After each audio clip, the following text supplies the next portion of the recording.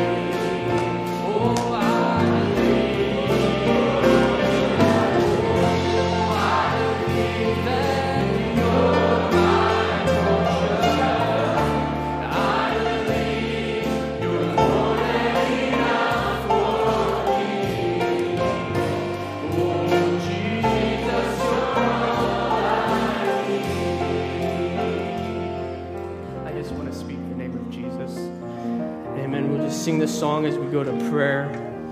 We have a prayer request from our sister Jolene Steffenhagen. Please remember my nephew's wife, Amber, in prayer. She's expecting their 4th child and has been hospitalized due to complications. Baby needs at least 6 more weeks before birth. And we can remember that in prayer. We got a testimony from our brother John Sharman. We would like to return thanks to the Lord for healing and answering the assembly's plea for Emily Wayman or Drake for the safe delivery of the baby that we prayed for Sunday. Amen. We just praise the Lord for that. Amen. Hallelujah. We just remember this need.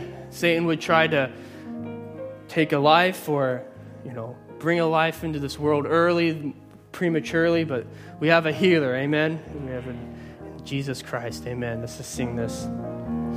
Oh, I just want to speak the name of Jesus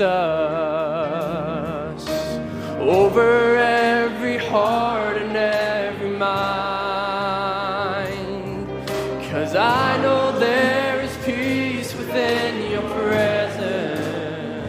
I speak Jesus.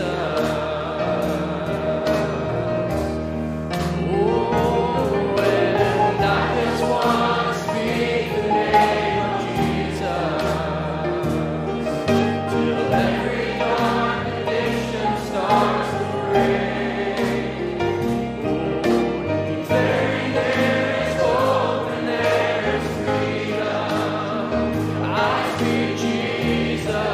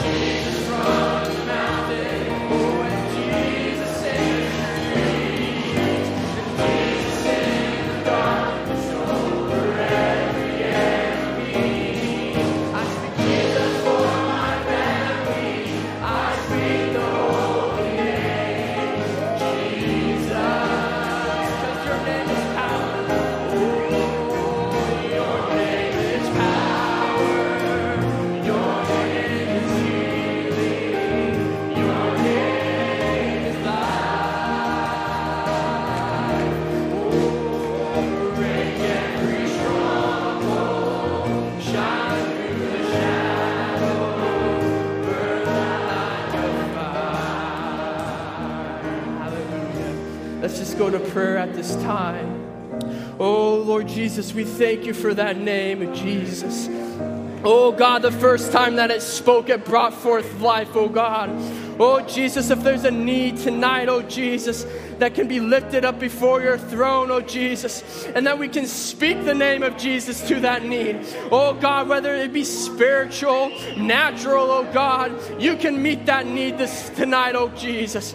Oh, God, this need pinned before you tonight, oh God. I lay my hands on it, oh God, that you would go to that hospital room tonight, oh Jesus. Oh God, that you would come upon the scene tonight, oh God, that you would turn what Satan would try to take, oh God, and you would put forth good from it, oh God. Oh, we praise the name of Jesus, oh, for the healing power, oh God. We've seen what you can do, oh God. We know that you can do it again. Satan has no hold on God's property, oh Jesus. We thank you, oh Jesus. We ask that as Brother Daniel comes tonight, oh God, that you would speak through him, oh God. Oh God, you know the needs of your people, oh Jesus.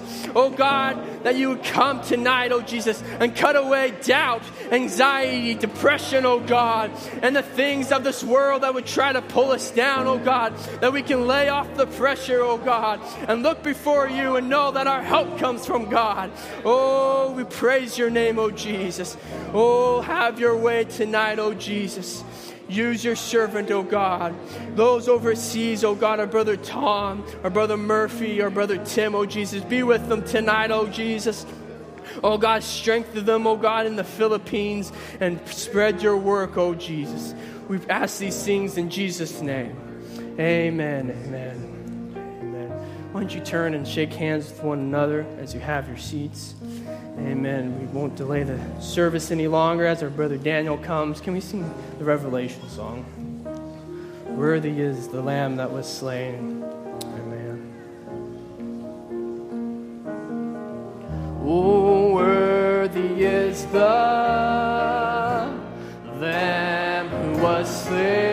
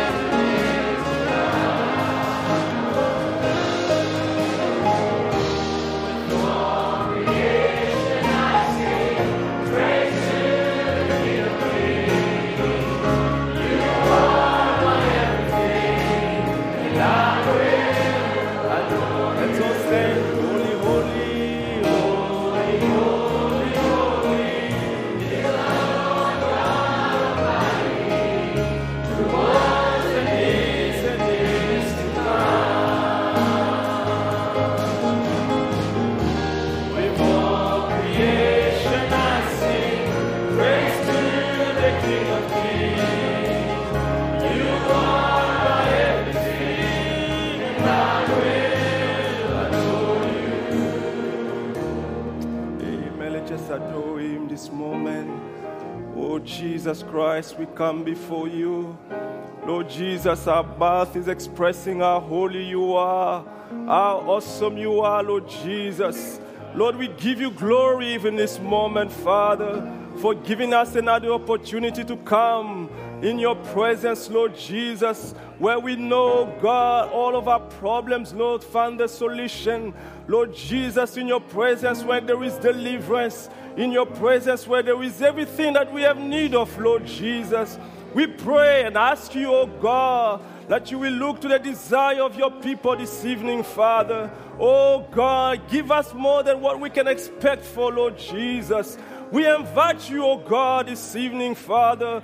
Come and break your word, oh God, to us. Come and open up our eyes, Lord Jesus, to see in a realm that we never even imagined, Lord Jesus, that we be able to penetrate, oh God, to that atmosphere, Lord, where you can come down, Lord Jesus. There will be no hindrance, oh Father, for you to move, Father. Oh God, we dedicate ourselves. We give you the service. We love you, Father. Have your way in our midst, oh Father. We love you, Lord. We give you the service. We give you our lives. Lord Jesus, to you be all the glory. We thank you, Father, in Jesus' name. Amen. Amen. Amen. I wonder if we can take our Bible. I'd like to greet you all in the name of our Lord Jesus Christ. Good to be back again, to be able to share a little thought that the Lord put upon our hearts. Let's open our Bible in the book of Nehemiah chapter 2. Thank you, musicians.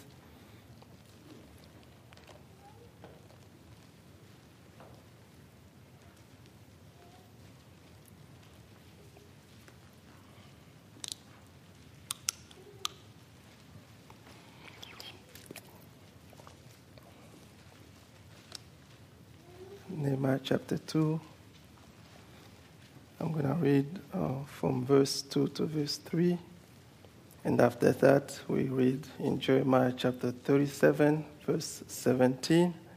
And maybe we can read it together on Jeremiah, if that would be okay. Nehemiah chapter 2. I read from verse 2 to verse 3.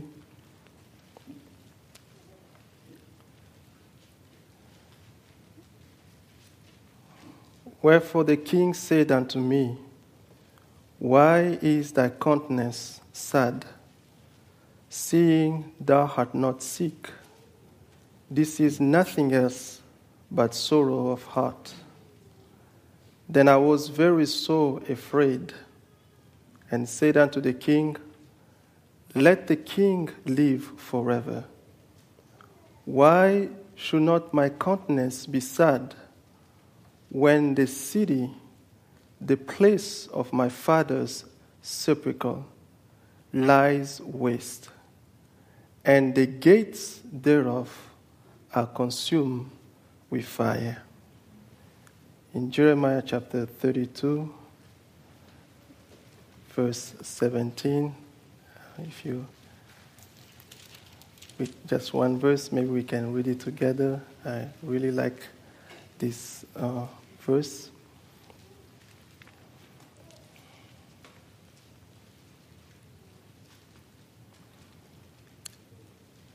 Okay, let's read it together. Ah, Lord God, behold, thou hast made the heaven and the earth by thy great power and stretched out arm, and there is nothing too hard to thee. Amen. There is nothing indeed too hard to our Lord Jesus. Tonight we'll be speaking on a little title, Family. And I trust that God will bless us tonight. Let's bow our head one more time. Lord, we believe your word. We don't just read it, but we believe it. You know, God, the desire of our hearts, the burden that we might have, oh God, just like Nehemiah. We might not be able to express it, Lord, but it's real. But above everything, there is nothing too hard to God. Take the service, Father, I pray. It's not about a man, but it's about you. Lord Jesus, give liberty. Set the man aside and speak to us, Lord. We need you, Father. Make it a memorial service to us, Lord, because you have come, not because of any man. We dedicate everything to you in Jesus' name. Amen. Amen. God bless you. You may have your seat. Really like to thank Brother Tom and the ministry for the trust that they gave me to be able to stand here again and speak to you. Not taking it lightly, and I know that it comes with a lot of trust, and also on me it's a lot of weight, knowing that you have to stand in front of people and speak, and I'm not too familiar in speaking here, so just forgive me if I look a bit nervous, but I trust that the Lord Jesus will come and help us. The last time I spoke, I think was last year, I believe in December. My title was, not that was very important to remember, but some of you might. I spoke on yearning for a full restoration family. And I was not able to finish my old thought of everything that I was really intending, the way I was thinking of saying. So I kind of felt a little bit kind of bad after the service that I was not able to fully express what I was thinking of. I mean, the other part, because I wanted to speak on the family. And I really prayed. I was asking God, touch the heart of Brother Tom, that he might call me another time. So I'll be able to feel good that I'm able to cover the whole thought that I was intending to. So praise the Lord, he answered the prayer. And not just, it's very important, but sometimes as a minister, you might be under a burden. You're feeling a bit empty if you did not finish your thought. You're really looking for an opportunity to come and being able to finish what you wanted to speak. Yeah, in here, just kind of a couple of words to say before we go to our subject. I like to say that, sometimes people may speak, from experience, maybe they are much mature to say, or they've been through a lot of things, and they can relate to some thing that they may talk about as part of the experience because they live it. But sometimes, especially for us young ministers, you might be speaking on a subject just by inspiration, because maybe it's being so real to you, you study it, and the way just the Word of God opened up to you, but you probably don't have much of experience to brag about or to use as such. But nevertheless, it's the Word of God. God is not limited on our age, He's not limited on what experience or what is God. He can use any time, any opportunity, any man, any circumstance. Or that we want him, that he might take the full preeminence. But I know for myself, I had to pray really hard because, based on my background, my culture to say, you are a big conscience as a young minister about certain topic and certain subject, and the way to approach it becomes sometimes heavy. Not that there's something big to talk, but you just kind of restrain yourself a little because, just the way you brought up or the way you grow up. But I pray that God will give us liberty, that something that I might say, even one word, will be important and a blessing to God's people. So in the book of Nehemiah, before we even go far, just want to lay a little foundation there, and then I'll go back to it. We see in Nehemiah, if you study the life of Nehemiah and the whole book of Nehemiah, you find out that he was not a preacher, to say. Nehemiah was not a prophet as such.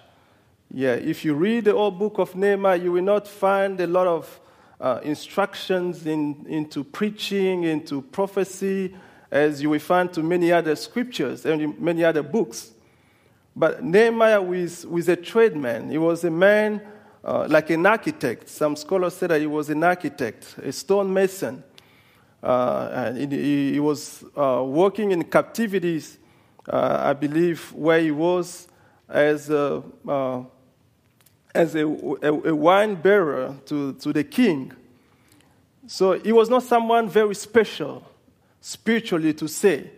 He was not like someone that, sitting on a pulpit. Or he was just a normal believer. But the particular thing that if the Lord give us time, I really pray we do, you will find out that his burden was real. Nevertheless, regardless of him not being someone that we can, refer to, you can read the whole book. There is nothing as too spiritual as to say, but he was a man of a burden. And the whole book of Nehemiah was written about a person desiring to see a full restoration. This wasn't a time of the restoration of the children of Israel. It was in a time where God was restoring Israel after captivity, after all the things that happened. But now, if you read Ezra, the book that came before, you read Haggai, you read Ezra, you find out that there were a lot of things that was already done. They built the temple. The temple was done. They did all kinds of things.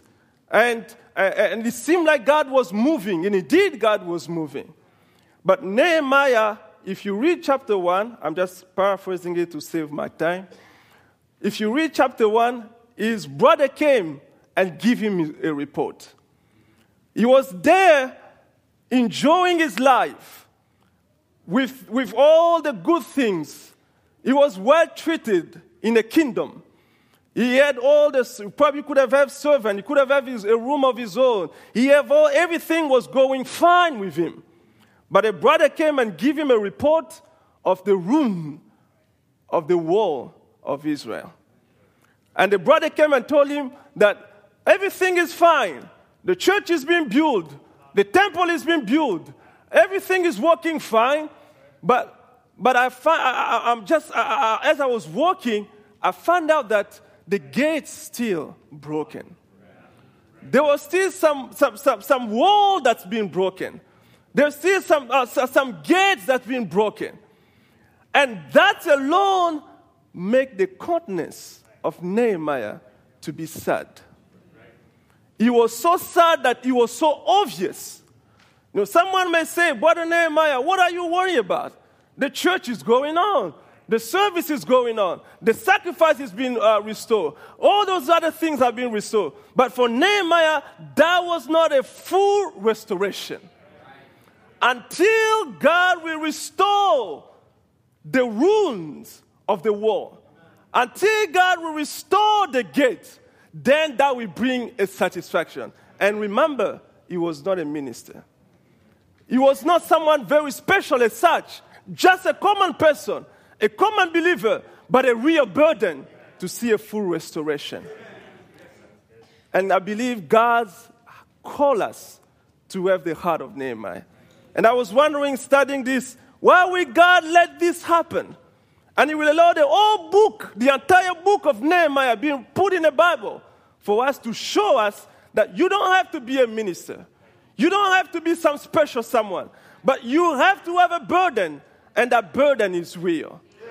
And God is there to seek and to look for those who have those kind of burden. In the book of Jeremiah that we read, now kind of going to my subject, we go back to the story of Nehemiah after, maybe by the end. In the book of Jeremiah that we read, and I was just wondering myself, what would have caused Jeremiah to speak with such an exclamation? It looked like he exercised himself. I don't know what he was going through. Maybe a situation or something that was going on. But it was so real, Jeremiah said, Lord God, Behold, thou hast made everything, the heaven and the earth, by thy great power and stretched out arm. And there is nothing too hard for thee. Amen. And I'm going to just try to help you understand this thought the way I was understanding it, preparing it. Our God created the world, the universe, as we see. I have some slide. Maybe you can give me the first slide. Yes, the one that have, the first slide, number one. It's already gone. I was looking there, I thought So, the first slide, this is, nothing special. That's our planet. That's the Earth. And somewhere there you can see beautiful British Columbia somewhere there. And I just selected it. I was looking for the one that was showing Canada so that we can all feel at home. So this is our planet Earth. God created planet Earth. And it's very simple as that. And I was just reading, they say that there is still 5% of the Earth's land surface unexplored, untouched by human civilization. With all the development that we might have, all the fast trains and the fast airplane and all everything that we might have done on Earth, there's still 5% untouched by human civilization. And more recently, the satellite data surface shows that 40% of the Earth are not modified by civilization. 40%, with all of our cities, with all of our, regardless, everything that we can call as development as such by civilization, we still are not able to touch. We are still yet did not touch 40% of the surface of our planet Earth. And just last year alone, there was 10 new plants that's been discovered. In 2022, the science discovered 10 new plants. There is 15 new animal species discovered on land. And if you combine all the discovering that's been done last year alone, it has been counting 146 new species reported by the California Academy of Science Research and the international collaborators.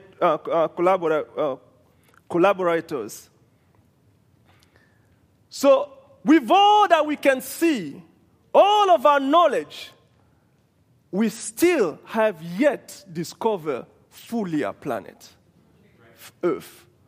There is still much to be done. There is still much to be discovered. Every year they're finding out new species. Every year they're finding out something new, something that will blow our mind.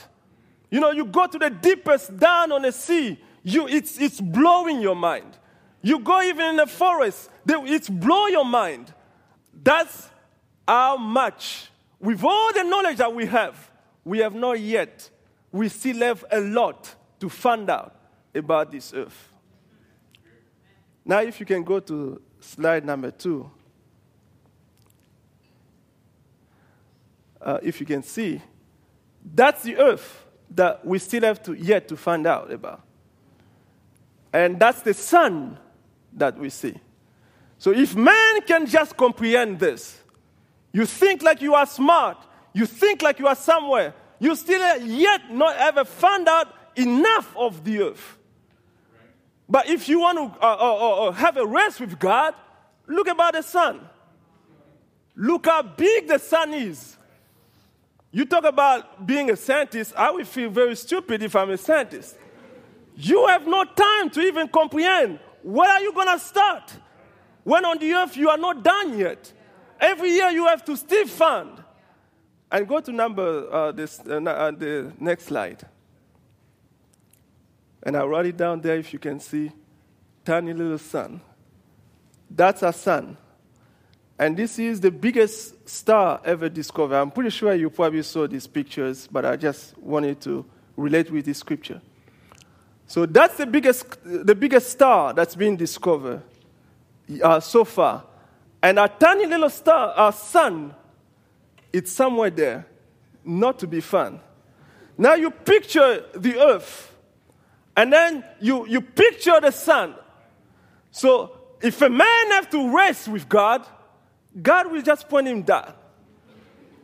Look how far. Where are you going to start? And I forgot to tell you, it will take you about 1 week alone to walk from one corner of Canada to another, one corner of British Columbia to another corner of British Columbia without stop. British Columbia is so vast. The earth is so vast. The atmosphere, the planet, all these things that we see is so vast. You cannot comprehend it. It blows your mind. It blows our mind. Who can understand these things? But this showing how great our God is. Amen. And I remember of this scripture that we read of Jeremiah. When you look into that, for the little that he knew about God, the little that he knew about the earth, the little that he knew about what he could see from the star, from the sun, from the sky, what he could see on the earth, he looked around and said, Lord God, you have created all this, and there is nothing too hard to you. Amen. And I believe us today, with all the understanding that we might have, we can even say greater than Jeremiah, oh Lord God, you have created all these things, and there is nothing too hard to you. My problem cannot fit there. God is so great that I cannot imagine. His love is so great. His love is so great that we cannot even comprehend. He covers all the tongue. No tongue can express it. There is no way that you can write about the love of God. There is no way that you can explain the love of God. There is no way that you can explain His greatness. He's great, and He loves you and me. And I was just so touched by considering this. And Jeremiah said, Lord, you are so great. And I was going to show you, maybe you can just show it, the following star. This is the greatness of the bigger picture of God's creation. Now the smallest picture of God's creation, you can see, they say that's a dewdrop. So you go down to the dewdrop, you will see the molecule. You go down there, you will see the atoms. You go down there, they call it quartz. And then you go down there, you go to prion. And they say they keep going on, trying to find out what's down there. So you go to the very smallest particle, you see God. Amen. It's innumerable. You cannot count them. You cannot comprehend them. Our mind cannot grasp the greatness of our God. It's so great that the only way we can do, the only thing that's left for us to do, to say, oh God, we love you. We worship you for that.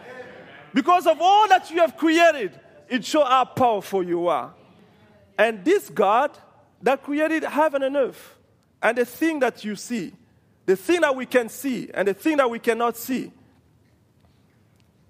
He had a desire upon His heart. And this is not new for us who believe the message.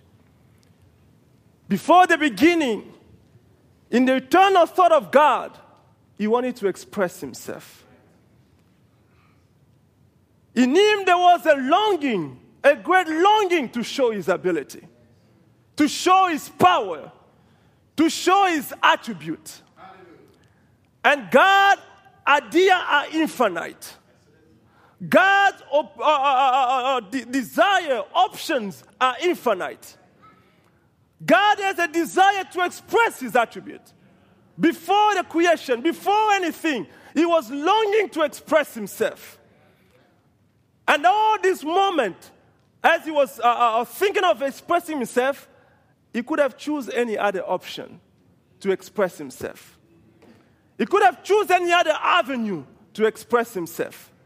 But what I'm saying that the only option that God chose and found out that this is the best way to express myself was to be father. Fatherhood was the way for God to express his ability. It was a way for God to start his creation. A way for God to start what he had in his mind. A way for God to show how great he is. And he had no other option. He chose no other option, but he chose only one option, to be a father. Because by being a father, he can show his attribute. He will show that he is a healer. He will show that he is a savior. He will show that he has all those aptitudes, all those abilities will be displayed or magnified by him being a father. The ancient kingdoms, the ancient civilization or the ancient empires, they served a lot of gods. You know, they will have a god for one problem or another problem. If you are sick or you have such a problem, you go to this temple. If you want to rain, there is a god for the rain. There is a god for so and so. And then they will go to worship. But God here said, he could have an option. You know, they are Trinitarians. They think like, you know, there is God the Father, God the Son, and God the Holy Ghost. God could have any other option. But he said, my options are one and alone. And the only option that I have to express myself is to be a father. The only option that I have that people can come to me, that I can also express my ability, was to be a father. Fatherhood was always in the mind of God. But when I'm saying this message, adoption, he said that we picture God in his Elohim and showed that he was self-existence.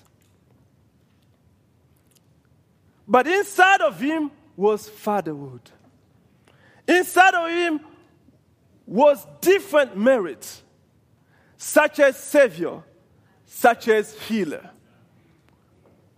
And he couldn't have another other way else to express all those attributes, all those greatness that even the few that we have mentioned here, the picture that we've seen, he did not have no other way than to be a father.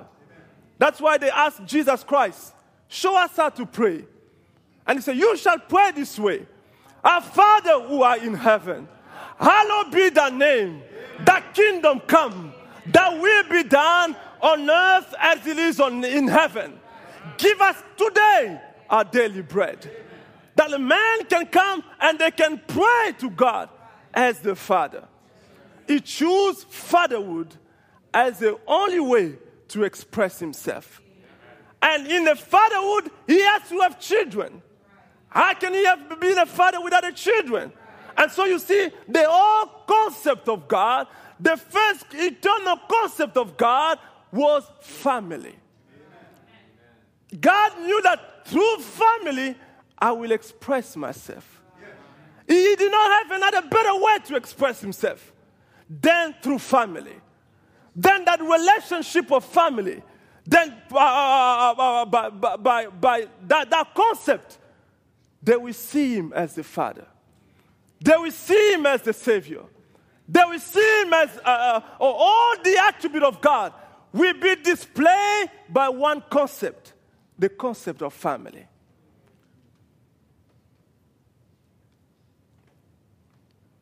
And that was God's channel, choosing channel that he had to express his glory. Amen. But what I'm saying, this message, he has to pass that way. He said, you know how you like to minister and to do good things to your children. How much that very strain of fatherhood, of parent to your children comes from God. Because he is the Father of us all. And the prophet said that it's a great desire for a young man to be a father. It's a joy to be a father. When me speaking to you, I experienced that. I remember the first time, I experienced being a father. It was a joy. You just picture yourself. Man, I can now get to do things the way I want. I can plan, I can have an idea for my children. I can have an idea for my life. I almost went to the mirror and looked if I did change or something. I was so excited about it. There was like an anointing that comes with it. You feel like you accomplished something on earth. And that sounds funny and kind of cute too. But I believe that was the expression that God had in his heart. He was living there as Elohim. He was not satisfied with it. But he said, one day I will have a family. One day I will have a child. One day I will have a daughter. And how I can plan ahead. How I can think about that son. How I can plan all the good things. I will do this thing for my children. I will do this for my children. I will do this for my daughter. And God, as soon as that attribute can be expressed, he was very happy to be called a father. Because he knew through that fatherhood, now he can be really a God. Now he can really manifest himself. He will come down in the midst of the garden and he sees his son and he sees his daughter. He will come down and we feel very accomplished. I have done something. Now I'm feeling very fulfilled. Because what he had a desire to express himself and he chose fatherhood. Family became an avenue for God to manifest his power. And the prophet of God did not stop there. And he said, I'm sorry, I'm just laying some foundation. We're going to get to a thought here. The prophet of God said in Adoption, chapter 1, he said, El Elohim, now he is Jehovah. Jehovah meaning the one existing with his family. All the eternal mind of God, all everything that he can imagine was to be with family. He so loved family. He will never get bored with the member of his family, with the needs of the members of his family. He will never get tired. He loved his family to talk. He loved to talk to his family. He wanted to commune with his family. And God, in his mind, he said, I'm going to leave that position of Elohim and live with my family. And what I'm saying, he became Jehovah. The word Jehovah means the one who exists with his family. All everything that he could have imagined in eternal realm, he was longing for that day when he will become Jehovah. When he will come down to Abraham, Abraham will look and he will say, you are Jehovah Jireh. When you will come down to the children of Israel, they will look and you will call him Jehovah Nissi. They will call him Jehovah Shammah. They will call him when you are sick, he is your Jehovah Rapha. He is the one that protects you. He is the one that's your buckler. All these things is always a relationship, a family relationship. God couldn't express it without being a family. He was the first person to conceive the idea of family. But what I'm saying, we know this quote. In Christ is the mystery of God revealed. He said, but what he wants to do, he loved fatherhood. For he was a father. And the only way he could express it was to become a son. The only way that God could express being a father was to become the Son of Man. That's why Isaiah prophesied before the coming of Jesus. And he said that a virgin shall conceive. They shall call him Emmanuel. And Emmanuel means God with us. The God that created heaven and earth. We will be able to come and sit down with his family. He will be able to come and express himself with his family. He will be able to come and fellowship with his family. And God became flesh. in the life of our Lord Jesus Christ. And one of the greatest revelations that God gave to a prophet was to tell us that the Jehovah of the Old Testament is Jesus in the New Testament. Everything that God had in his mind from the beginning, even before the creation, he became Jehovah. And then he said, I'm going to be Emmanuel. I will live with my people. In another way, I will be the same existing God, that same God, but now people can see me.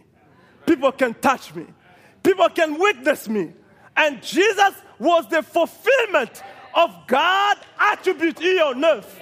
That's why the Bible says they have been given unto him all power, that in the name of Jesus Christ, every knee shall bow. In the name of Jesus Christ, nothing can stand. In the name of Jesus Christ, nothing is impossible. If you can believe and apply the name of Jesus Christ. What happened is Christ, is God with his family. God living with his family. And with the same idea, the same thought, he was expressing his power through his family.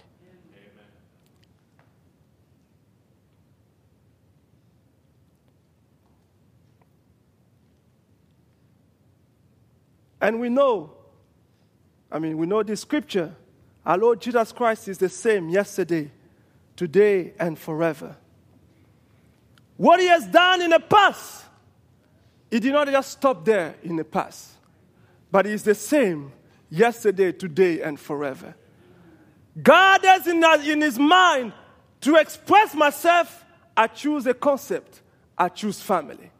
And when Jesus came on earth, he also expressed the same way. You will see miracle happen through family. You will see his attributes came to pass through family. In the book of John, chapter 11, maybe you can read with me. This is one story that we are familiar with.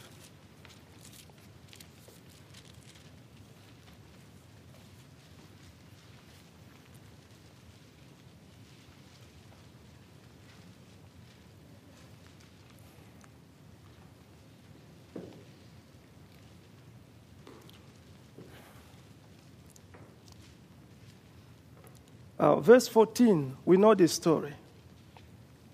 Now here is God, the same God, here on earth,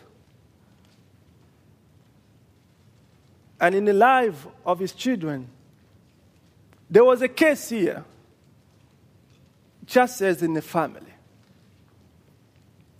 And he will enjoy spending time with family. And as Jesus was there, he heard of a news. They came and sent him a report that Lazarus was sick. And as you know the story, he kept going far and far. But now came a time where he decided to go visit his family, visit his people. The Bible says in verse 14, then said Jesus unto them plainly, Lazarus is dead, and I am glad for your sakes that I was not there, to the intent ye may believe. Nevertheless, let us go unto him. Then said Thomas, which is called Didymus, unto his fellow disciples, let us also go, that we may die with him. Then Jesus came. He found that he had lain in the grave for days already. Lazarus was sick. Lazarus was not doing well. Now Martha and Mary said, let's send Jesus. Because they had a revelation that everything that Jesus touched is blessed. And in Jesus, they can be able to see the water being restored. It was a need in the family. It was something that was real. We can read it as a story, but that pain was real. You have your brother being sick. You have your brother going through a condition. They call on Jesus. But it happened to be that it took long. And the case got worse. Worse to the point where in the real eye, it was impossible. And Jesus came, and Lazarus, the first thing that Martha did, in verse 21, the Bible said that, then said Martha unto Jesus, Lord, if thou hadst been here, my brother had not died. But I know that even now, whatsoever thou wilt ask of God, God will give it thee. Amen. And Jesus said unto her, thy brother shall rise again. Amen. The situation was worse. The case was in a normal eyes, in your normal way. There is no way that you can do it. Nothing that you can do about it. Everything seems to be like it's already past. Someone is dead for 4 days. Corruption already started. Things have already gone bad. And you can give up easy. But there was something inside of Martha. Jesus is here. And because he's here, there is still hope. I'm not going to ask for anything. But because he's here, there is still hope. And God looked into the opportunity that was given to him with a family burden. And he said, this is my chance. Just as he had the same thought at the beginning of creation. Just as he had the same thought before the creation. While in the mind of God. Just as he had that same thought, he said, this is my time to manifest my attribute. This was my time to manifest the supernatural. And then the Bible said, Martha said unto him, I know that he shall rise again in the resurrection at the last day. But Jesus said unto her, I am the resurrection and the life. He that believeth in me, though he were dead, yet shall he live again. And I went to search on this word. No record of this word ever been spoken before. I am the resurrection and the life. And that record, or that word, that statement, was in the mind of God before the foundation of the world. God had that mind from the beginning. Before the foundation of the world, God has that thought. God has that mind. God has that statement. But all throughout the ages, you pass away all the Old Testament. You pass all the ages. God was looking for a channel to express the supernatural. And the only way that he chose, he found that was the right channel to express the supernatural was into that family need.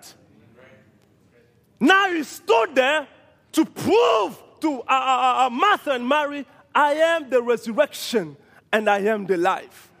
And some scholars say that was one of the greatest statements that Jesus could say. I am the resurrection and I am the life.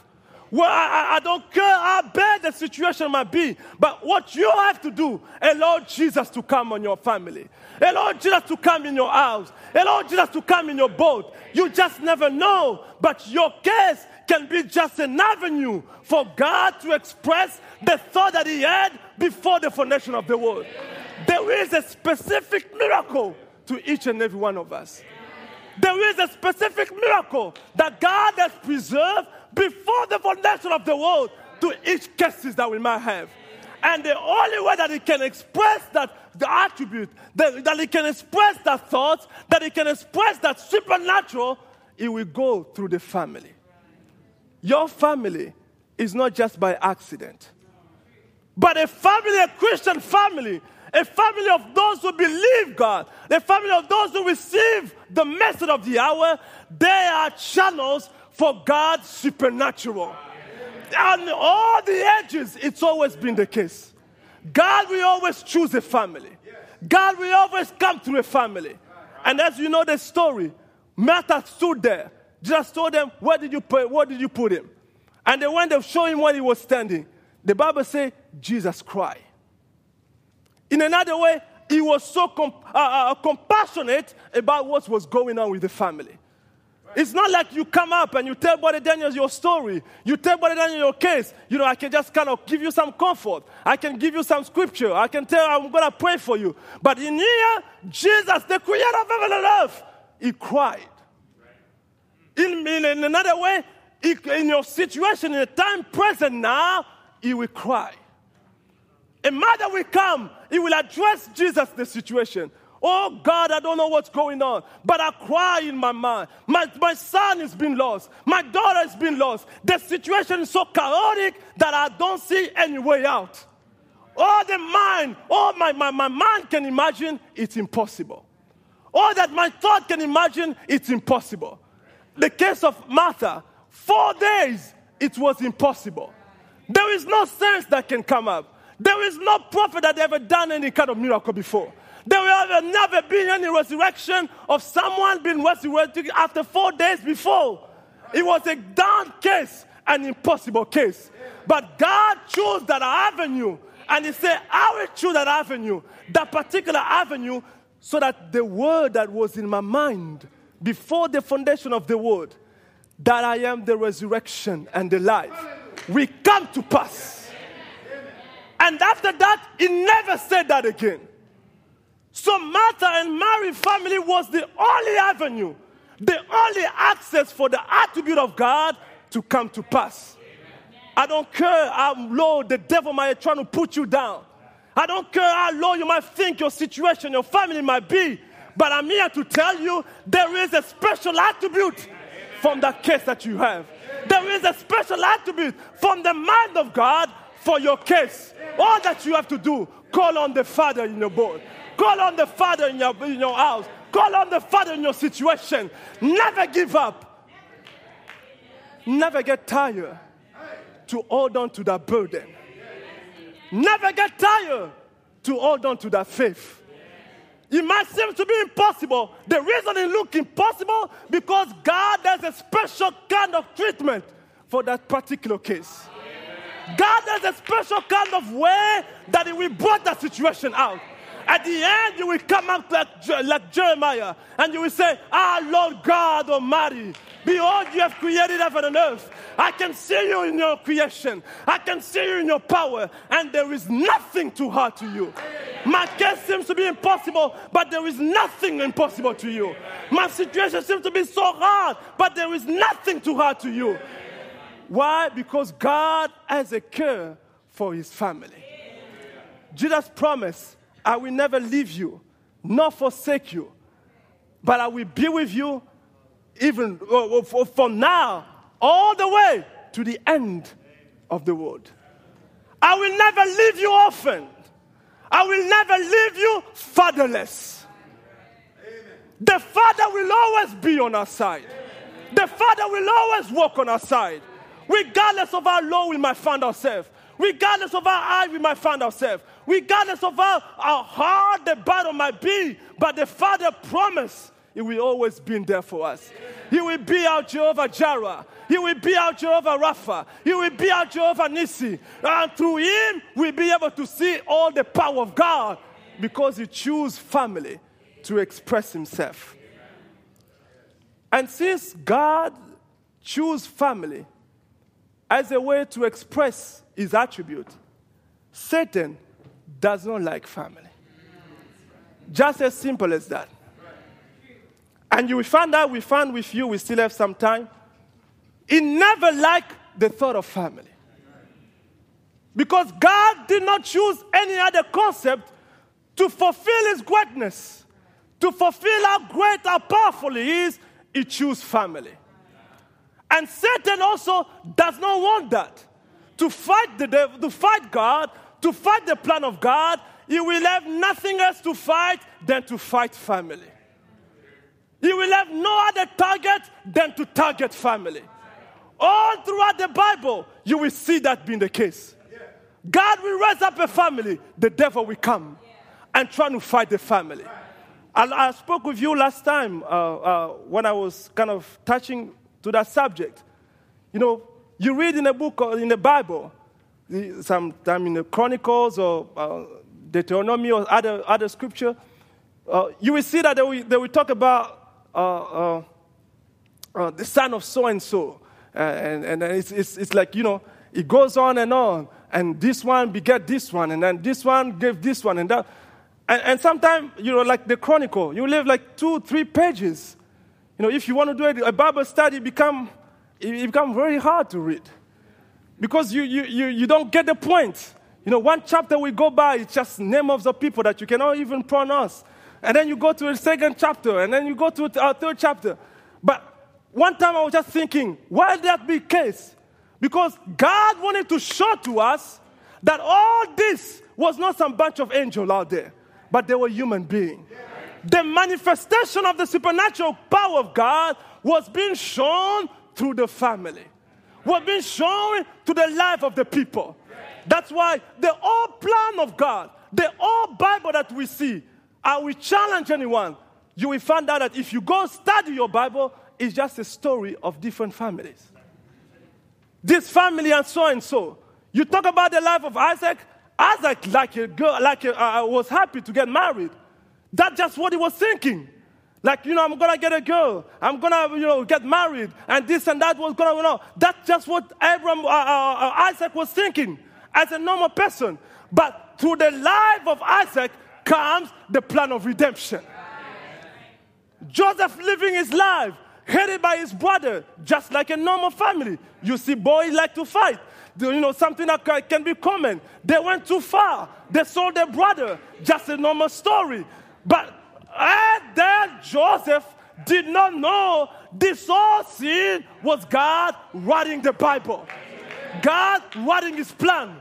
That through the life of Joseph, the whole plan of redemption can be fulfilled. It was a man living his life, but God was writing his word. It will be you living your life, but the same God that wrote the Bible in the Old Testament, that wrote the Bible in the New Testament, is not done writing his Bible. That's why the Bible says you are a living epistle for us to read. If there is another generation to see, they will live your life. They will read about your life. They will read about the power of God through your family.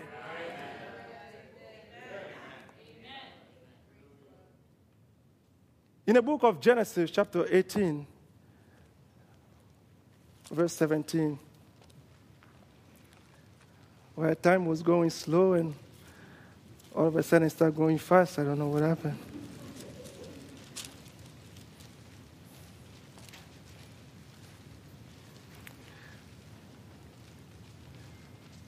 Genesis chapter 18, verse 17. I'm just going to read it fast. The Bible says, and the Lord said, shall I add from Abram thou things which I do, seeing that Abram shall surely become a great and mighty nation, and all the nations of the earth shall be blessed in him. For I know him that he will command his children and his household after him, and they shall keep the way of the Lord to do justice and judgment, that the Lord may bring upon Abram that which he hath spoken of him. The greatest promise that we have in the Bible, Luke 17:30, speak about this event. That whatever happened in the time of Lot will also happen in the coming of the Son of Man. But what was the scenario there? Here God wanted to reveal his plan to his son Abraham. But the condition that God put himself, the condition that drove God to reveal himself to Abraham was because Abraham will teach to his children. God can see that if I reveal this plan to Abraham, I will continue seeing the plan, the generation that's coming to pass, continuing with the word of God, continuing with my plan. The same way also, in a revealing of the Son of Man, God is looking for people who will be family-minded. Because why would he reveal his plan? So that people can continue with the plan of God. And God will always fight for the family. He will always stand for the family. And the devil on this side will always fight against God's plan. He will always try to fight God's family. Because you know that if he can get a hold of a family, he will break the whole system. He will try to break the whole plan. But no, regardless of what the devil can do, we know that whosoever lives in us, the one that lives in us is greater than the power that lives out there. Regardless of what Satan can do, there is nothing that he can do to destroy God's family. You know, in the time of Job, just pray for me. I'm trying to see how I can close and not mind my time. In Job chapter 1, I'm not just going to paraphrase it. Here comes Job. The Bible said that Job was a man that was doing righteous. He would pray day and night for his children. And he would say, maybe peradventure, they did something wrong. And he would pray. And the Bible said one day, Satan went to the Lord. I don't know if he went to complain or what. God asked Satan, and he said, what were you doing on earth? And the Bible said that Satan said, I was going through and fro and up and down. If you read the old chapter, and Satan came and expressed himself to God. And he said, God asked him, he said, did you see my son Job? And Satan said, well, it's because you put an edge around his house. You put an edge around his everything that he possesses. That's why he's worshiping you. That's why he's serving you. In another way, Satan was so upset by the fact that there was a family that was serving God. He can go through and fro. He can try to go up and down. Every time he will come in front of Job's house, he will bump into Job's house. He cannot go far because there is an edge. And the same devil will always come fighting the family that have an edge around his house. The house that have an edge around the children. He will come trying to use everything that he can have. All the assault of the enemy to try to break the family. From Genesis, he's trying to break the family of God. He broke the family that God had set with Adam. And the same devil will never stop to try to break the family of God. But regardless of what he might try to do, but the promise is unto you and I to apply the word of God, to invite the Father, and say, Lord, we know the enemy is there to fight the family, but we stand on the side of your word. We stand on the side of your word. And God promised he will fight for our family. God promised he will stand on our side. In the book of 1 Timothy chapter 5, I just pray for me here.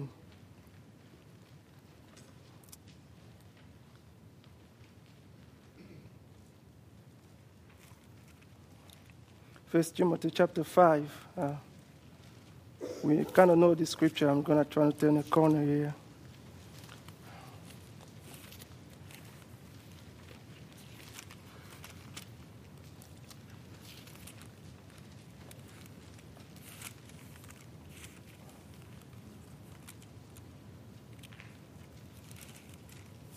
So we read verse 8.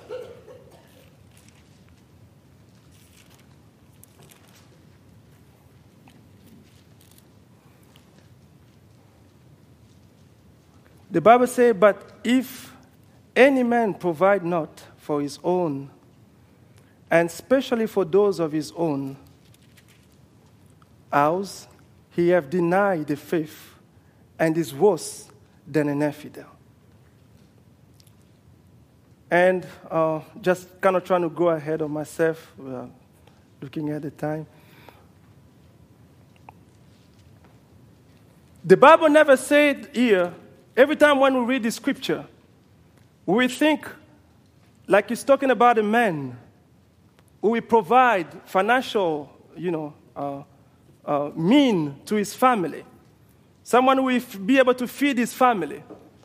But when I read the scripture here, the Bible never said if a man, whoever man provide for his own family.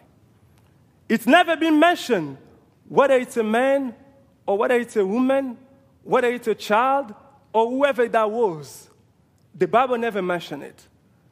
And I believe it's open to anyone.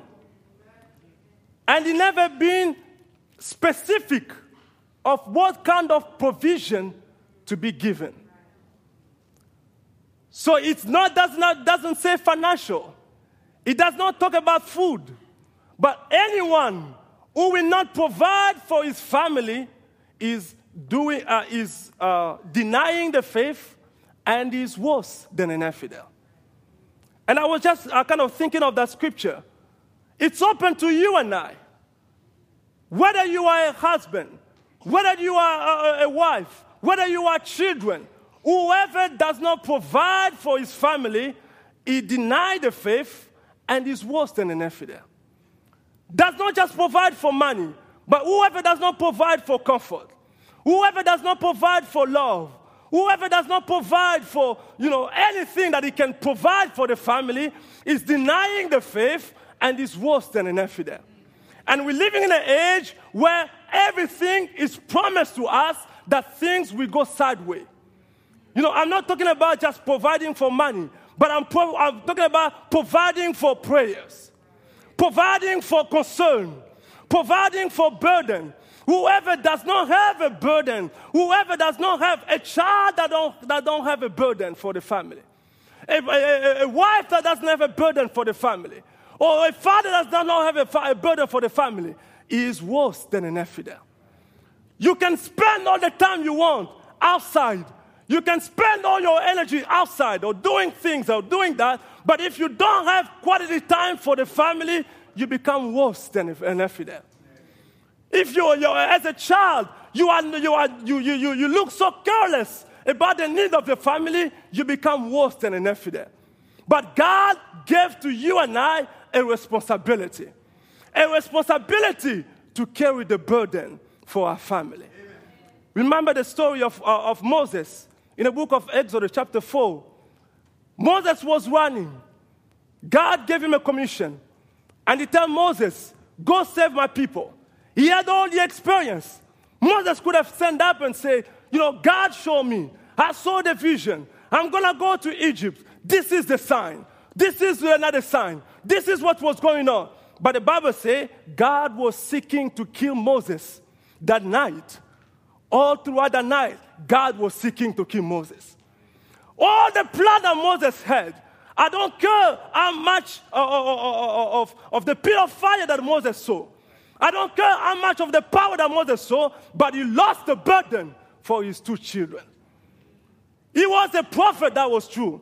He was a man of God, that was true. He was all the kind of, he had all the kind of ability. He had all the kind of right, all the things that could have been checked. But Moses lost the burden for his family. He lost the burden for his children. And the Bible says God was ready to kill Moses. Moses, where are you going? I'm going to go save. I'm going to go perform the miracle. I'm going to go do this and that. But what happened to your own children? They don't have the Holy Ghost. He did not have the burden. He did not have the burden. He was running out and running around thinking that if I can do this, then I will fulfill the word of God. No, the first step of the will of God was for Moses to be concerned and be burdened for his own children. Be burdened for his own children having the Holy Ghost. Then going to serve God. Then going to fulfill the plan of God. And now watch, God was ready to kill him. But what did save Moses was a mother on his side. That Zipporah came and he cut the foreskin and he saved the life of Moses and he saved the whole family. He has nothing to do with just a man of God or something that's, a minister or such, but someone with a burden. The mother had a burden. That Zipporah had a burden for his family. And he interceded, and God saved the life of Moses because of that. God seeking for people that will have burden for the family. The world that we live in, things are getting so crazy. And I was just thinking about myself. Things are getting so crazy, you don't know what's going to come next. You don't know what's what news gonna come next. In July, I was so hurt in my heart. I was just, on my news feed, there was this thing that probably you came across it. A San Francisco gay choir that stood up and they made a song. And they said, "We will convert your children. It will happen bit by bit, quietly and subtly, and you will barely notice it." And this is the age that we live in, where the pit of hell is being opened. Satan is not ashamed to challenge you and I and tell you, regardless of bringing them to church back and forth, regardless of whatever you're doing, I'm going to challenge you that I'm going to take your children. And I will get them bit by bit. And you will have nothing to do about it. Oh, that really hurt my heart. And that gave me a burden. I said, Lord Jesus, have mercy for all of us. Have mercy. I'm not speaking about it by fear, but I'm speaking about it with a burden in my heart. Lord, have mercy. The years that's going to come, I'm sorry that I might not be able to cover all my points, but the year that's going to come, it's going to be hard to live. It's going to be hard for your children. It's going to be hard for a young one. It's going to be almost impossible to live a Christian life. If you have some part of God in you, you will have a concern for the needs of the family. They came to Jesus. Jesus was going there on the cross. And the woman came and crying. They cry unto Jesus. "Oh, you're dying," and all these things are going on. Jesus looked at the woman and he said, "Woman, daughters of Israel, don't cry for me, but cry for your children. Cry for the time that's coming. It's going to be worse than you ever think. It's going to be harder than you ever think. But the only thing that can save the bride, the only thing that will save the church, with people with burden. A burden to pray. A burden to stand for this fight. It's not a fight that you can win this fight with much of advices. It's not a fight that you can win this fight with much of meetings. But it's a fight that will be won with a lot of prayer. Amen. And deep yearning in your heart for a full restoration. And this man, Nehemiah, he looked at what was going on. And he said the church was being built. He said everything that was going on, and it seemed like people were living just casually, as if everything was fine. As if life was going on. Everything was fine. But Nehemiah has the burden in his heart. He had a desire in his heart. God, I want to see a full restoration of your word. I want to see a full restoration of what you have promised. And I believe tonight, God can put upon our hearts that desire to see a full restoration. If God wants to restore a church, He will restore the family. But I'm saying, we're living in a perilous time. Family's life is uncertain. Family life becoming a crisis. Family life become impossible to live. It's a time where all the curse that came from hell is targeting the family. I just want you to read it with me in the book of 2 Timothy chapter 3. And I'm pretty sure you never probably notice it the same way as I notice. 2 Timothy chapter 3, I'm just going to read it quick. The Bible said, "This know also, that in the last day perilous time shall come. For men shall be lovers of their own selves, covetous, boasters, proud, blasphemers, disobedient to parents, unthankful, unholy, without natural affection, truce breakers, false accuser, incontinent, fierce, despisers of those that are good, traitors, heady, high-minded, lovers of pleasure more than lovers of God, having a form of godliness, but denying the power thereof. From such turn away from." It will be powerless days. A powerless day is a dying day. It's a desperate day. But now watch with me verse 6. For this sort are they which creep into houses and lead captive silly women laden with sins, led away with diverse lusts. And I was just studying that word. They creep into houses. All the spirit that you have mentioned there, all the hardest day that's coming up, they will be being manifested. They will be targeting houses. They will be targeting family, where you will see the fulfillment of the scripture coming to pass. But they asked Jesus Christ, what will be the sign of the end? And he will say, this shall be the sign of the end. Father will be divided with the son. Son divided with the father. Mother divided with the children. The time where the love, the desire to be in a family is all gone lost. What happened? The devil is targeting the family. And why is he targeting the family? Because you know, if he can get a hold of the family, he will get a hold of the church. If you want to break the church apart, he will have to break the family. But Nehemiah had a desire upon his heart. And he said, Lord Jesus, Lord God, there have to be a full restoration. What has been destroyed has to come back together. What has been defeated almost has to come back together. Nehemiah was groaning for the rebuilding of the gates of the city. In the ancient time, the gate was the entrance. The gate was the entrance. When something will come out, something will leave. If there is no gate, there is an opening. Anything can have access. The temple is there, but the temple is not fully protected.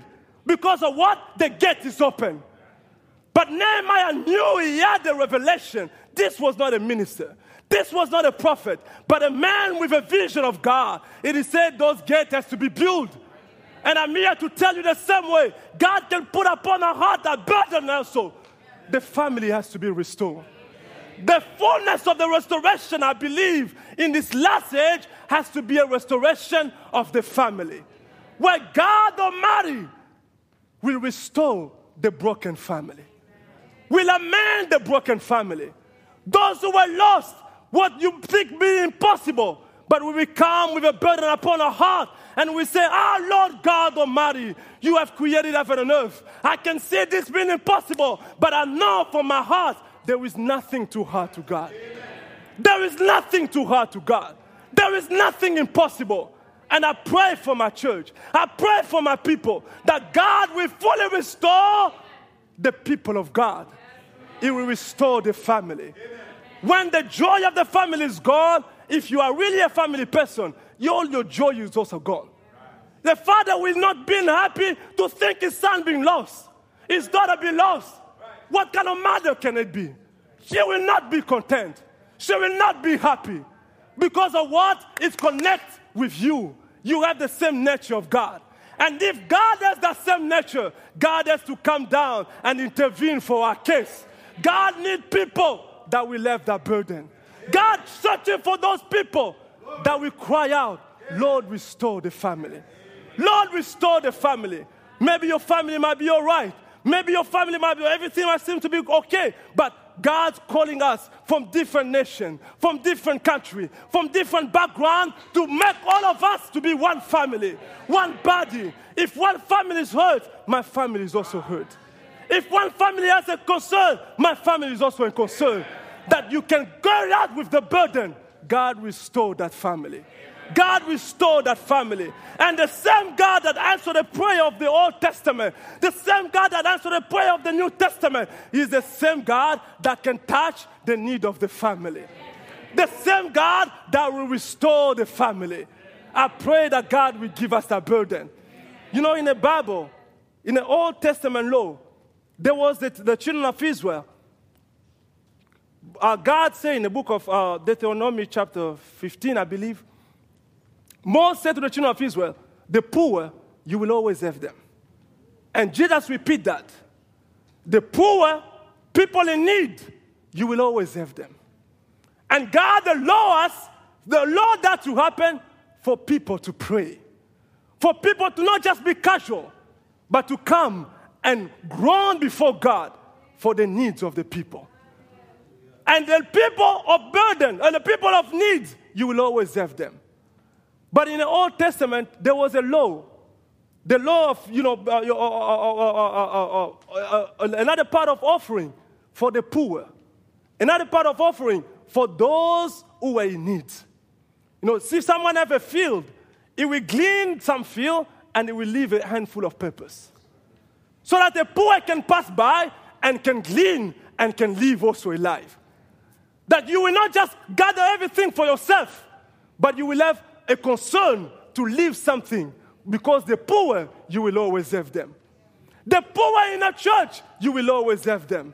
The poor, the people in need, you will always have them. But God is calling us to have the heart. Lord, I'm offering this prayer, not for myself, but for the family of others. Lord, restore my brother's family.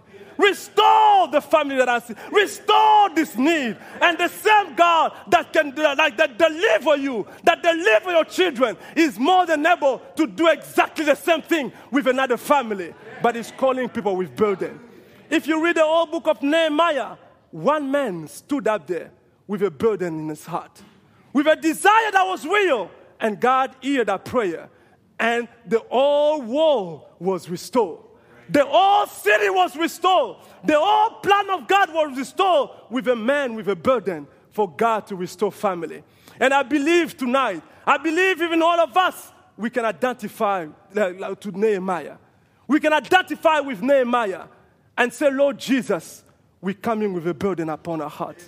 We're coming with a desire upon our heart.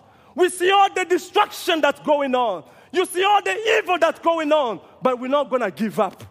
I'm not never going to look at the family problem as boring. I'm not going to look at the family problem as something that's just casual. Even though things might look right, even though things might look fine with me, but I want to have that burden for another person's family. I want to have that burden for another person's wife, or another person's child, for another person's case, that God restore this case. I will not be happy until I see that case being restored. I will not be happy until I see God fully restore that case. And God will answer people with burden. He's seeking for us to have that burden. We're living in a time where, the prophet of God said, in all throughout the church ages, there was a spirit that came, the spirit of the Nicolaitans. And that spirit will make people think like all the power belongs to the group up here. Or everything that concerns the spiritual need belongs to the minister, belongs to the people. But no, when God calls His church, He's placing you also at the same position. You are called as priests before God. You are called as a burden bearer before God. That it's not just a minister, but you also can carry a burden. Lord Jesus, do something for this family. Lord Jesus, come and intervene. I'm not ashamed to say the name. Lord Jesus, I pray all my life, all my heart, do something for the family of Brother Darren. Do something for some of the family that we can see. I might not be part of it, but they are my people. I am connected with them. The same pain that they're feeling, I'm also feeling the same pain. And I call upon God. There is no full restoration until I see that case coming to solve. And I tell you what, there is nothing too hard to God. I don't care how bad that case might be. But my mind believes there is nothing too hard to God. There is nothing impossible to God. All the creepy thing that we see, how impossible it is for the young people to live life. I pray for the young people. There is nothing impossible to God.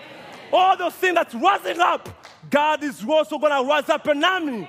When all the gates of hell are turning loose against our young people, God also is going to turn on all the gates of heaven toward our young people to fight the battle. And I pray that God will give victory. I pray that God will guard us all throughout this pressure, all throughout this burden, but God will lead us to have a burden for our family. I know that this was kind of tough. I I had a lot of things to say, but I pray that God is going to restore. And God is in the business of restoration. But I'm saying, God, I pray that you will mend up the broken houses. He is in a business of mending up the broken houses. He is in a business of changing the situation around. Don't get tired of your father case. Don't get tired of your mother case. Don't get tired of your children case. You can still pray. We might not be able to find a way out, to find a solution, but we can still pray. We can still call on God, and God is capable to do the miracle. It is not impossible. God is giving us a family as a gift, and there is a reason for it, to manifest His power, to manifest the supernatural. If Satan trying to teach you otherwise, we are there to stand against the devil and take the word of God upon our heart and say, Lord Jesus, we love our family. We're going to stand for our family. We love our people. We're going to stand for them. And God promised is going to give us victory. The full restoration, we come back to place. We come to place. This message was sent for a purpose, for a full restoration. Restoration of the gift, that's fine. Restoration of the preaching, that's fine. But God has sent Malachi 4 for a purpose, for a full restoration. We will not leave this earth until God fully restores our family. And I pray that God will give us that burden to guide us and change our perspective, see our family as an opportunity for God to manifest His power. God bless you tonight. Amen.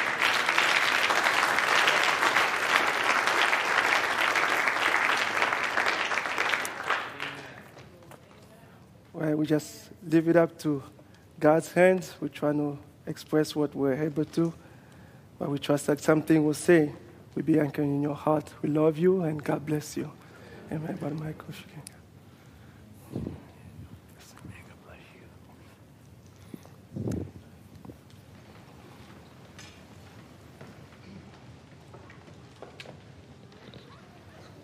I'm so thankful God is concerned about our family. That's as my mind goes quite quickly to even the burden of our prayer meetings. Even over the last prayer meeting, brothers that were there, the burden for our families. And I think the Lord is just telling us to don't get tired. Don't get tired. Maybe not seeing the progress that you think you should see, but God's already ordained restoration. Amen. I think it's Nehemiah where they had the spear in their one hand and the trowel or the hammer in the other. If I have that right in the story, they were there defending and they had to work. Amen. Satan was attacking, but the walls had to go up, and so it was a two-sided thing. And so, Lord, help us to pull up that spear a little bit. We still got some work to do. But let's stand against the enemy, because the scriptures already stated, as Brother Daniel said, it's a restored wall. Amen. God isn't going to come to the end, as Brother Daniel even just said. God's going to restore His family. Satan tried to break it in the garden, but God's whole plan was to bring back family to full restoration. I can't believe that God would restore His family and not restore His people's families. Amen. Amen. I just, when Brother Daniel was speaking, I'd like to sing, is anything too hard for God? He was speaking about Martha. And Brother Daniel, you were mentioning about 4 days of corruption. And how that is actually, even we know that Scripture says Jesus rose in 3 days so that his body would not become corrupt. And there at 4 days, it's like it's all done and gone. It's corrupted. It looked like the situation, as Brother Daniel said, looked like it was done and over, and there was no hope. And even in Martha's mind, it's like, well, his flesh is already being broken down, and it was an over situation. I thought, Lord, maybe somebody tonight is looking at their situation, they're hearing the message, and they're saying, well, my situation looks like it's just done and broken. And it's really just past the point of no return. And I'm sure that's what Lazarus looked like to them a situation past the point of no return. And I thought that was such a wonderful thought, Brother Daniel, to find that there the Lord said, I am the resurrection and the life in a situation that looked past the point of no return. And only in that family moment did God reveal that attribute of himself. That was a precious thought. I pray you hold on to that. That in your maybe impossible point of no return moment, God is looking to restore. Amen. This family, your mom, your situation, he's there to reveal that attribute through you and I. Amen. So you say, Lord, I don't know what these situations are, but is anything too hard for him? No, sir. And I would want to say tonight, my Lord. Amen. What a scripture. What an exclamation. I didn't even know how to say that with Brother Daniel tonight as he said, let's read it together. I thought, well, what's everybody going to say? But maybe at the end of service, we can say that again. My Lord, how great you are. How wonderful you are to bring a message tonight to encourage us. Let's pick up the spear. Let's pick up the trowel. But Satan ain't going to have our children because he's already decreed, I am the resurrection and the life. If you believe on me, though he were dead, though he looked dead to you, yet ye shall live. Hallelujah. So we say, Satan, is anything too hard for my God? I always think there should be a retort in that song. No, nothing's too hard for him. Let's sing that together tonight. Let's sing the chorus. Is anything too hard for God? Ooh, well, who's got a right beyond his power to solve? Oh, situations, oh, he's not the master of. Is anything too hard for God? Let's sing that first verse. It's out of your hands. You've done all you can do. Amen. Is this your song? You've given God the right. Oh, it's no longer up to you. You prayed the prayer of faith. You're standing on God's truth. While you're waiting on the answer, he has a question for you. Amen. Is anything too hard for God?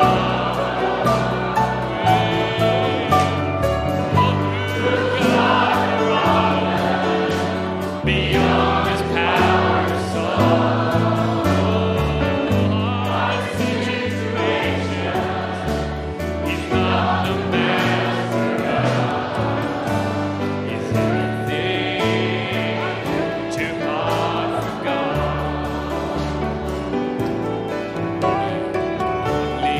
Believe, trust his word, you'll see.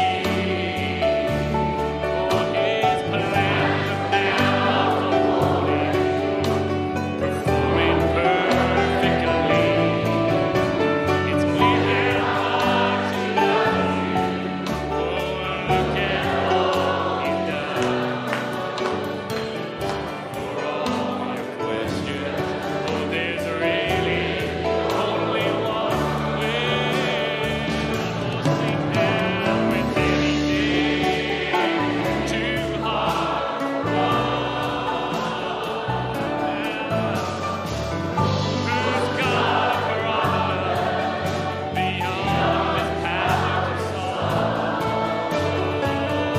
Our situation, oh, he's not the master of. Is anything too hard for God? Let's sing verse 2 again. Oh, now only believe, trust his word, you'll see. His plans are now unfolding, oh, they're performing perfectly. It's clear how much he loves you, oh, and look at all he's done. For all your questions,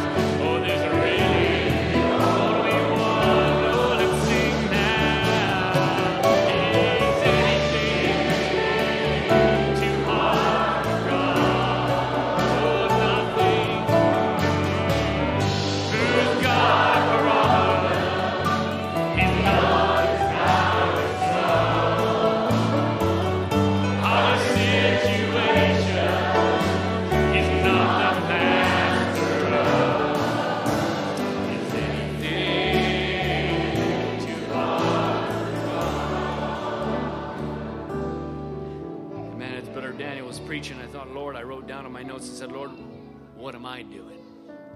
What can I do to support this family? What can I do in my prayer, in my walk, in my life? And you know what, Brother Daniel, you might not want me to say this, and forgive me. Brother Daniel might put you in a little bit of a spot, but sometimes it's we would think the simple things. But Brother Daniel, when he's speaking on a burden for his family, Brother Daniel drives, his wife drive probably about an hour and a half or more to school, I would think, every day. About that, isn't it? I'm like 30 seconds down the road. But because a man has such a burden for his family, for his little one, that he drives a distance beyond everybody here, and even many of us even combined, because he has such a burden to make sure that his little ones are in a hedge. You're not just hearing about Nehemiah, you're seeing a Nehemiah live before you. So I would say, don't just listen to the word tonight and say, well, that was a good message from Brother Daniel. No, Brother Daniel's living what he preached tonight in his everyday walk. And I thought, Lord, what can I do?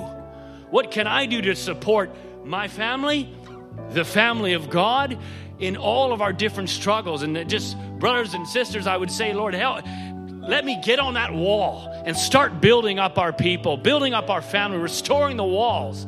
Amen, as we go through, because it is perilous times. And so I just thought, Lord, may that burden just rise up within the family of God. Amen, not just our families, but the family of God. Satan is out to destroy. I pray that just becomes so real to us. As Brother Daniel mentioned, Satan is out to break the family. And here he did with Job. And it would look like Job, he broke the family. Children were gone and such. But the last chapter of Job brings full restoration. Amen. That's the promise of God. Full restoration. To Job at the moment, it looked like everything was gone and lost. But let's ask Job the question at the end. Job, is anything too hard for God? He'd say, no, sir. He restored all my children. He restored all that I lost, because nothing is too hard for him. Amen. Let's sing that one more time as we close in prayer and just say, Lord, there's nothing too hard for you. You're the restorer. And may I get the burden to do all I can to stand against the wicked, vile enemy that is against us in this last day, and have a burden for restoration. Amen. Let's sing that again. When is anything too hard for God?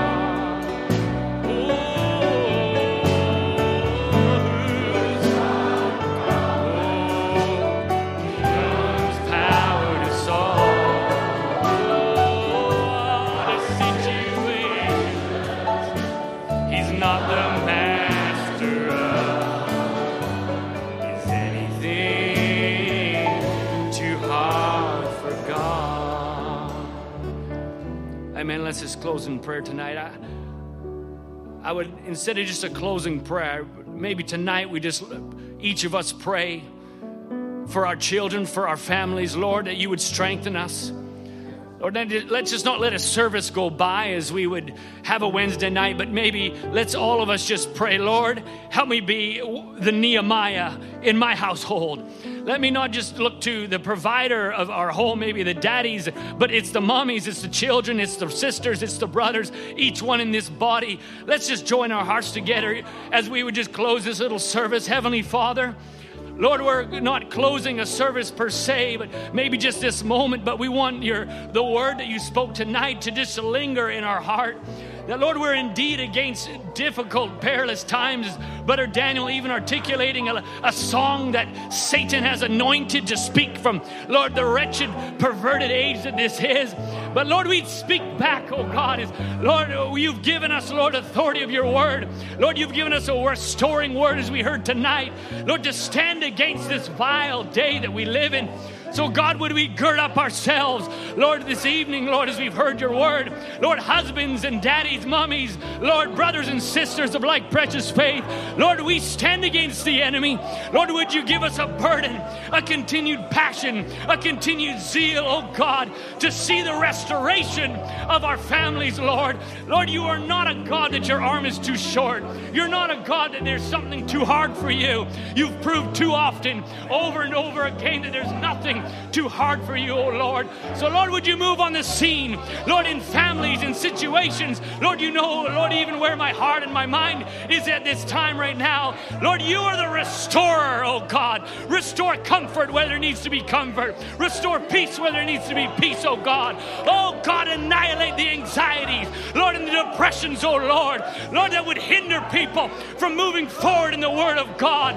Oh God, that's what your word has come for, to restore your people to a perfect Eden, a perfect bride again, oh God. So Lord Jesus, would you restore fellowship, Lord, within our families. Restore the bonds of love between sons and daughters and mothers and fathers, sisters and brothers, oh God. Lord, we lay this at your feet tonight. Lord, as your burden has been given, Lord, through your minister. But Lord, as he said, we are all Nehemiahs. Lord, we all can do something. So may the love of God be expressed through each and every believer here tonight. May we not become lackadaisical in our Christian walk, lackadaisical in our burden. But Lord, may it be heightened tonight. May we go forward. May our heart be pricked, oh Lord. That, Lord, we're searching. Lord, how can you use me today? How can I be a Nehemiah today? Oh, how can I encourage our families today? Lord, may you send down, may you prick hearts to reach out, Lord. Maybe to say something to somebody that never done before. Anoint us, oh God, with a spirit of Nehemiah. Lord, that we would restore the walls of our family, we pray. Lord, I send, Lord, your people, Lord, with your Holy Spirit. Lord, may we go forward, Lord, this day, tomorrow, this next week. And Lord, may your word, may there be signs following to confirm your word, we pray. I commit, Lord, the people to you, Lord. May we see, Lord, Lord, you manifest yourself amongst us, oh God, in the supernatural and fold.